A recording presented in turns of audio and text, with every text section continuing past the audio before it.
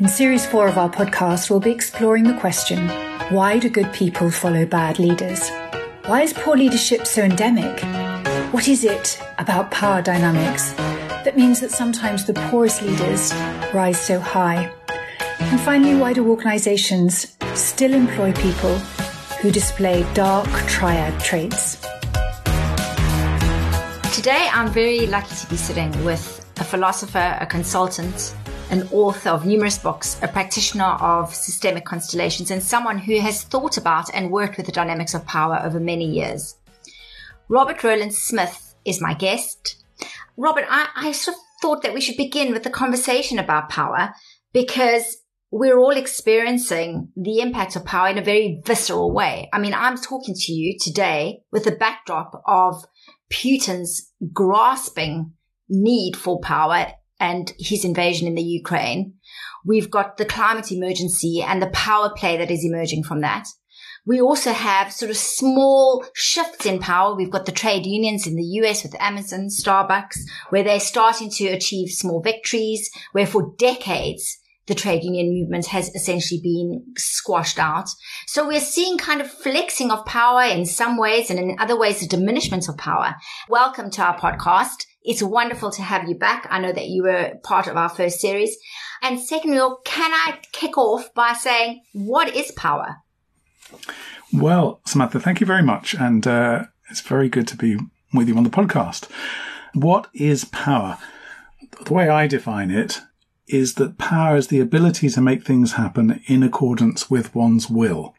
Because after all, it's quite easy to make things happen against one's will, and that's what we call making mistakes, or for things to not happen at all as we'd like them to. So power is the ability to make things happen in accordance with one's will. So you've got to have will, you've got to know what you want to do, and you've got to be able to mobilize people, typically, but also sometimes things, towards that end. So that's my kind of working definition of power.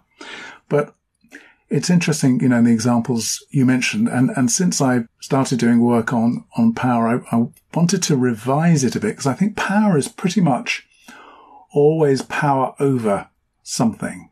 There's a model in psychology, which you maybe know, that says all people are motivated by one of three things: success, relationships, or power. Success is, getting good grades at school, for example, or getting a fantastic job. Relationships is, as it suggests, building good contact with people over time and receiving the kind of benefits that come with that, with human contact. Power is the third big motivator, and what it involves is essentially diverting or delaying the self-interest of other people so that they serve your own.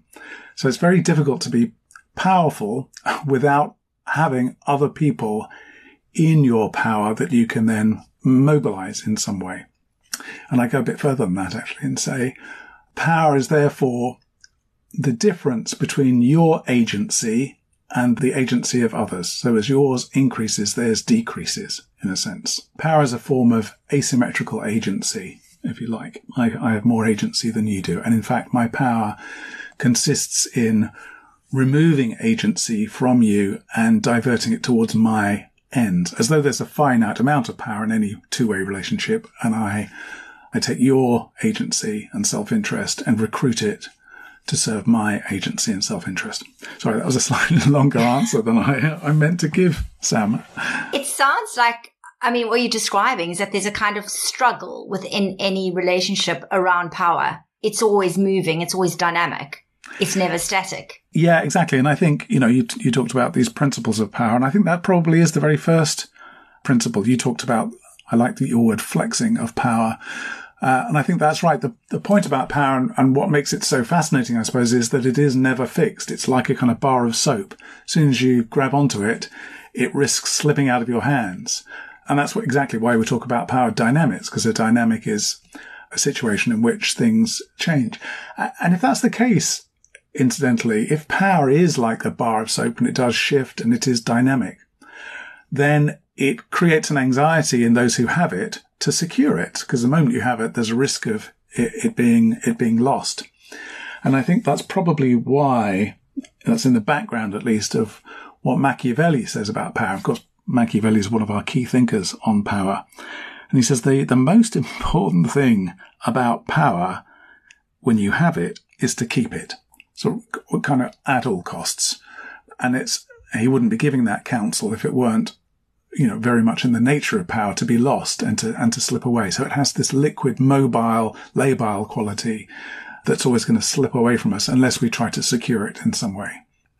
And Robert, I think what you're presenting there is really interesting, because if one isn't motivated by power and more motivated by relationship or success in whatever form that is, then surely the people who are motivated by power have a sort of edge on the others, in the sense that their thought process is about how to take and control and keep the power. Would that be true?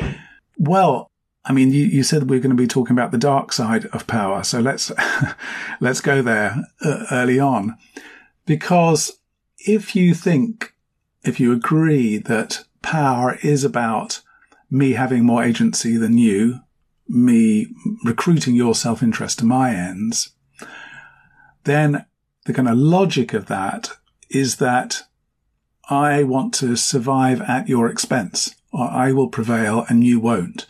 Because if the expansion of my agency is life, because it enables me to act and to be and to live and to breathe and to survive and to flourish, then, and the opposite is the removal of agency from the other person, well, the ultimate removal of agency from other people is actually to deprive them of life. I mean, that is ultimate powerlessness. And I say that, and I know it's a rather kind of dark thing to say, but the word power, like the French word pouvoir, is just means to be able to do anything. So it's like life itself. So if you deprive people of the ability to do anything, if you deprive them of their pouvoir, their ability to be, then the logic is ultimately power does have that extremely sinister side to it, which is, the deprival of life from others. And of course, you referred to warfare earlier, and that's of course exactly what happens in warfare. People get killed in the services of power, on whichever side it is. I mean, you've taken us into a dark place quite quickly, as you've said, but this podcast series is the exploration of these sort of manifestations of the shadow side. And I'm just wondering, what do the philosophers say about power? I mean, you're a philosopher. You've thought about this in a way in which power is not defined necessarily as good or evil. It just is. We're all, in a sense, hardwired for thinking and acting on our agency. What do the philosophers say? Do they have a point of view? Well, yeah, of course. And I suppose the most canonic philosopher to go to on this is perhaps Plato, and his work, The Republic, is about the distribution of power in a state. And he makes pretty much exactly your point, Sam, which is that in and of itself, power is kind of neutral. It depends on who has it.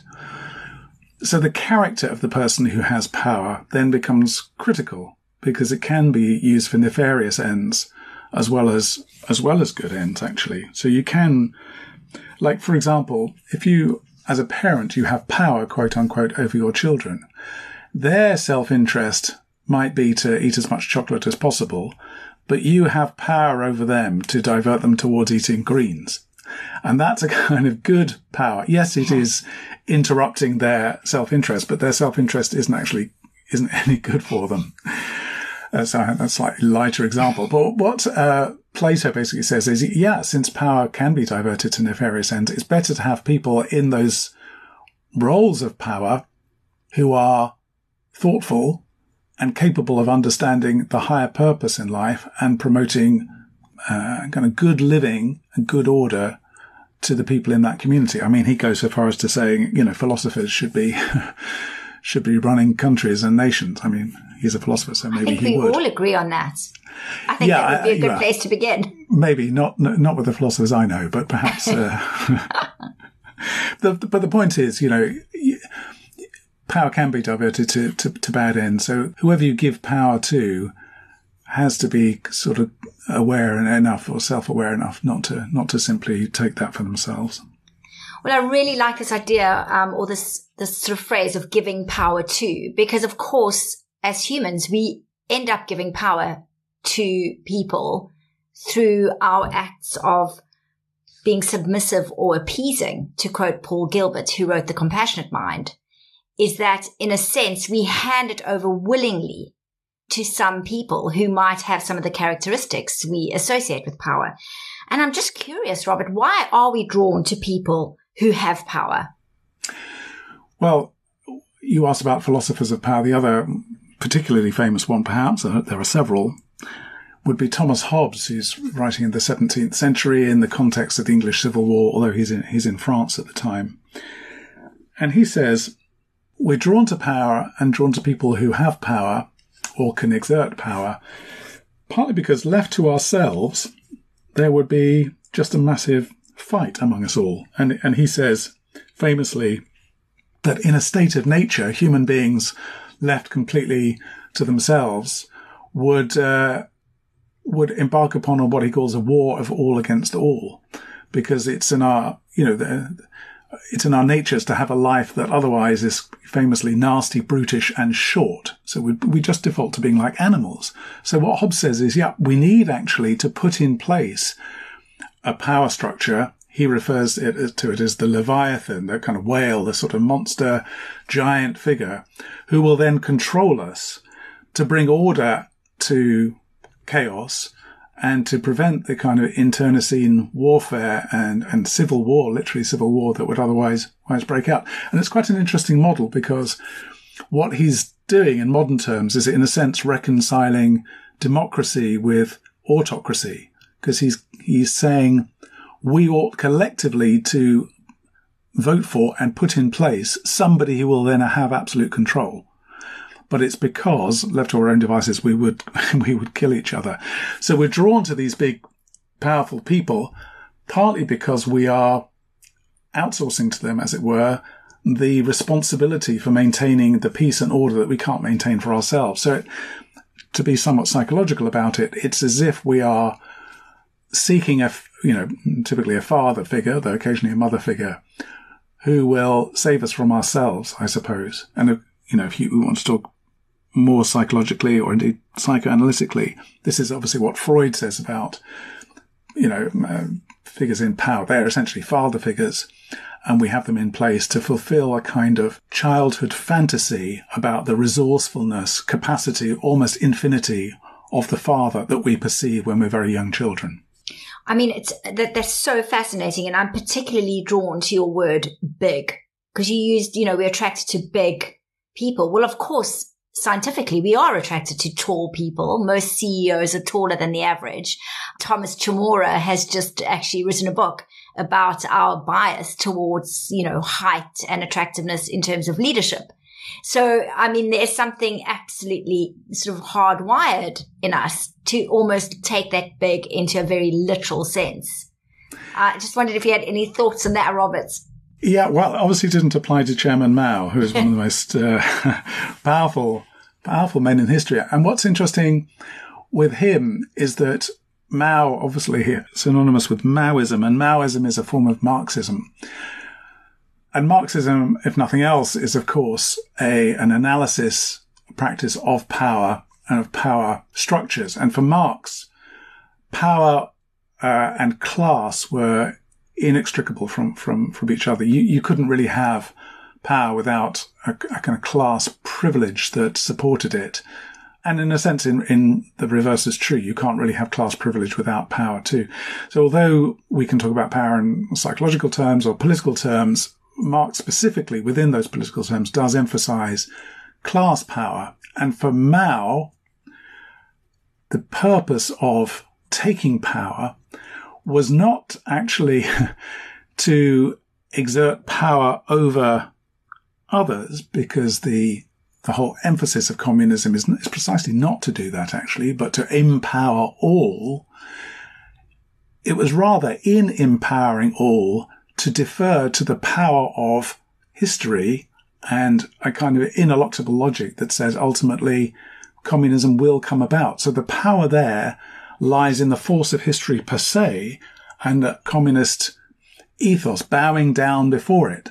So although Mao had power over the Chinese people, But the power that Mao had was nothing compared to the power that history had over Mao, if you see what I mean. So there's a much larger sweep of history, a necessary motion or locomotion of history to which all people will be subject in some way. Yes. So that's where the real bigness is. So he's a very small man with a very big force of history to adhere to. Yes, which I think is what's happening with Putin. Yeah, and Russia I think that's right. Yeah, the bigness comes from the kind of historical feeling of... Well, it's a sense of destiny. And I think that's the biggest thing, in power. It's like destiny. What is bigger than destiny? In a sense, nothing. What's larger than fate? We can't conceive of anything, in a sense, larger than destiny. And that is the thing which even very big leaders, from a certain perspective, might perceive themselves as serving. How interesting, the sort of bigger cause. Yeah. I mean, Paul Gilbert described it, so it sort of describes that there's a handbook for the sort of tyrant or the people who use power badly. One is kind of portraying a threat, a feeling of threat for those followers. And secondly, a kind of idea that we can go back in time and recreate a glorious past. And I think, though that's what you're sort of describing, the sort of the arc of history and how it propels that power forward. Exactly. So this is a very interesting question, isn't it, about this kind of force of history, or the power of destiny or historical forces. And actually, as you're indicating, the trajectory, I mean, you said arc, but the trajectory in some cases is actually more like a circle than a forward line, because it is about going back and restoring a previous state, whether that existed in reality or just in fantasy. I mean, it's a common narrative in the West now about Putin, and I have no idea if it's correct or incorrect, that he is trying to restore the Soviet Union, under a different sort of economic structure, perhaps, but that is the movement. It's a circular movement to return, but to move the wheel around, literally a revolving or revolution back to a state of things that was in place before. And his power, again, on that narrative would be to serve that revolving, that revolution in the wheels of history. Mm. And perhaps it's not always sort of such a dark journey, because equally there's a kind of counter positive use of power where people are returning to a kind of engagement with nature, an understanding of sort of traditional methods of ancient wisdom, which I suppose is a kind of lighter, a path towards the light rather than a path towards darkness. So power can actually be good. I mean, what are your thoughts, Robert, on the, positive execution of power? Well, I mean, we think of sort of benign kings, don't we? There are obviously the baddies in history, the Richard III or whatever, but we also think of the, benign leaders. And of course, when we think about benign leaders of our times, and Sam, I'm very conscious saying this to you as somebody with a South African background, we often think of Nelson Mandela, don't we, in terms of what it is to exert power well. Although the case of Mandela, who you know far better than I do, is still a pretty complex one. It's not a sort of straightforward, benign one. And there's a famous leadership model, which you may know and some of the listeners may know, which says actually the most skilled power is not either good or bad. Those aren't quite the right terms for it. The two things to combine in order to be the best leader are the combined qualities of a fox who is cunning and a lamb who has high integrity. But those two fuse together in the figure of an owl, which has wisdom, but is also a predator. How interesting. Yeah. So the good versus bad way of characterizing power is perhaps a little naive when we think about, in fact, what's involved, among very powerful people in very senior roles, because they have had to make very hard decisions, sometimes unpopular decisions. They've perhaps got, scars along the way, had their own troubles and so on. And it's actually precisely the scars that they bear and perhaps the badness that they've done in their past that has given them more credibility. So it's better to be good having been bad than it is to be good, having only ever been good when it comes to power, because it gives a kind of gravitas to the individual. Gosh, that's so interesting. And I mean, I'm really glad that we're talking about the individual now, and this idea that people who actually have gone through kind of a bad experience or have done themselves not acted with all how they might have wanted to have acted end up being, in a way, better than they would have if they hadn't experienced that. And I've certainly come across that in the coaching work that I do, when people are able to talk about actually what changed their path from having done something. Well, it's interesting. And, we're recording this podcast around Easter time. I'm not a Christian, but I'm, been thinking a lot about Christian concepts, I suppose. And of course, one of the key Christian concepts is that of the reformed sinner. The person who is now good, having been bad, and the sort of credibility that they have as a result of making the journey that seems to be greater than the credibility of somebody who's maintained pure innocence all their life. And of course, I think it's also applicable to the figure of Jesus himself, since we're on the subject of Easter, because although, in a sense, he is the most good possible leader, the most obvious example of goodness and the embodiment of goodness, that goodness is very much generated on the back of his own disruption of the forces around him, his revolutionary power, his ability to challenge authority, his ability to cut across practices and mores of the time. So it is a kind of good, innocent, benign kind of power that he holds, but it's predicated on something which is actually pretty tough, pretty challenging, pretty combative in many ways. It's not as if he goes to his death having never upset anybody, quite the reverse. He's sent to his death precisely because he's a thorn in the side, precisely because he's an irritant to the system, precisely because he risks, he even commits, acts of disruption and violence during his life. So for me, that again sort of supports this point that if we think about good and bad power, it's perhaps not as helpful as thinking about power as a bit more nuanced. There's maybe the goodness that has been bad in the past, but has sort of incorporated, overcome it, learned from it, and is therefore something more real for other people to learn from and be led by. I mean, that's such a fantastic sort of lead into this idea that, as individuals, we have to recognize the power that we have in any particular moment and how we tune into our own power. Because as you started right at the beginning, I mean, power manifests in relation to others, in one's relation to other people. So how do we tune into the power that we have at any given moment? And I've seen that play out in kind of various ways across the organizations that we work with, where, of course, you're kind of desperate for someone to step in and have, take some of the kind of power of the group. Conversely, you see a situation where someone has too much power and everybody else feels like they need to be given permission to be able to act or do anything.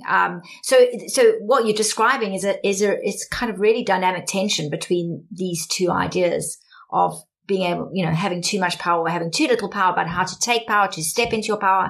And I think certainly the message or the idea of encouraging people to take their power is a hugely important one, because that's really where human potential will be met, where people are able to express that fully, not in a shadow way, obviously, not in the dark side extreme version, but in this way of energizing and agency and kind of enthusiasm for the future.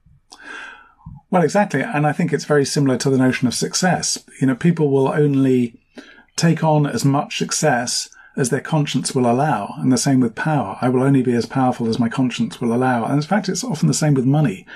I will only have as much money as my conscience will allow, because the conscience is the thing which limits potential, power, success, financial resources as well.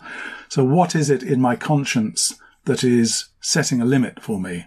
Because at some level, I'll exaggerate the point, but at some level, we all agree with exactly how much money, success, power that we have. We've, in some sense, all agreed with that.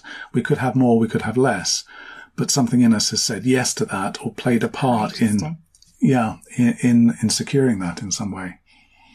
Well, Robert, we're coming to the end of an absolutely fascinating conversation. I mean, I've been intrigued with this idea of power, specifically in organizations, the dynamics of power that play themselves out. And, of course, leaders are often representations of the power in an organization and what that looks like. I mean, many of our listeners will be really curious about how to use their power wisely. And you've given some fantastic examples. But is there any sort of last gift to the listeners about thinking about their own power and the responsibility they have actually as people who have, for this moment anyway, some power? Tomorrow it might change. I mean, what are your final thoughts? Well, yeah, I love the fact you use the word gift there, because I think the best power comes from, what in sort of pop psychology, I suppose, is called an abundance mindset rather than a scarcity mindset. Although, as I was saying earlier, power seems like a finite system. The more I have, the less you have, and so on. There is a completely different way of thinking about it, which is to say that power is part of a gift economy rather than a fixed, as it were, transactional economy, whereby the more I give away, the more I get. And it's interesting, in Anglo-Saxon societies, the most powerful person was known as the Mathumgiver, which literally means the gift giver. So you become powerful through acts of giving. Now, of course, there's a shadow side of that as well, because when you give, you create indebtedness on the part of the people to whom you're giving.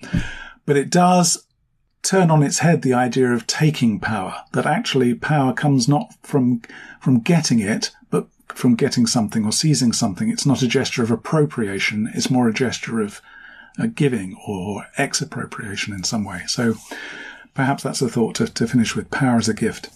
That's wonderful. Thank you so much. And Robert, with any tiny hint of power that I have at this moment, I'm going to hand back to you some time. Not that I have any power in this instance, but by coming here, we're just saying a huge thank you for this wonderful podcast. Thanks so much. Thank you very much, Sam. It's been fantastic talking to you.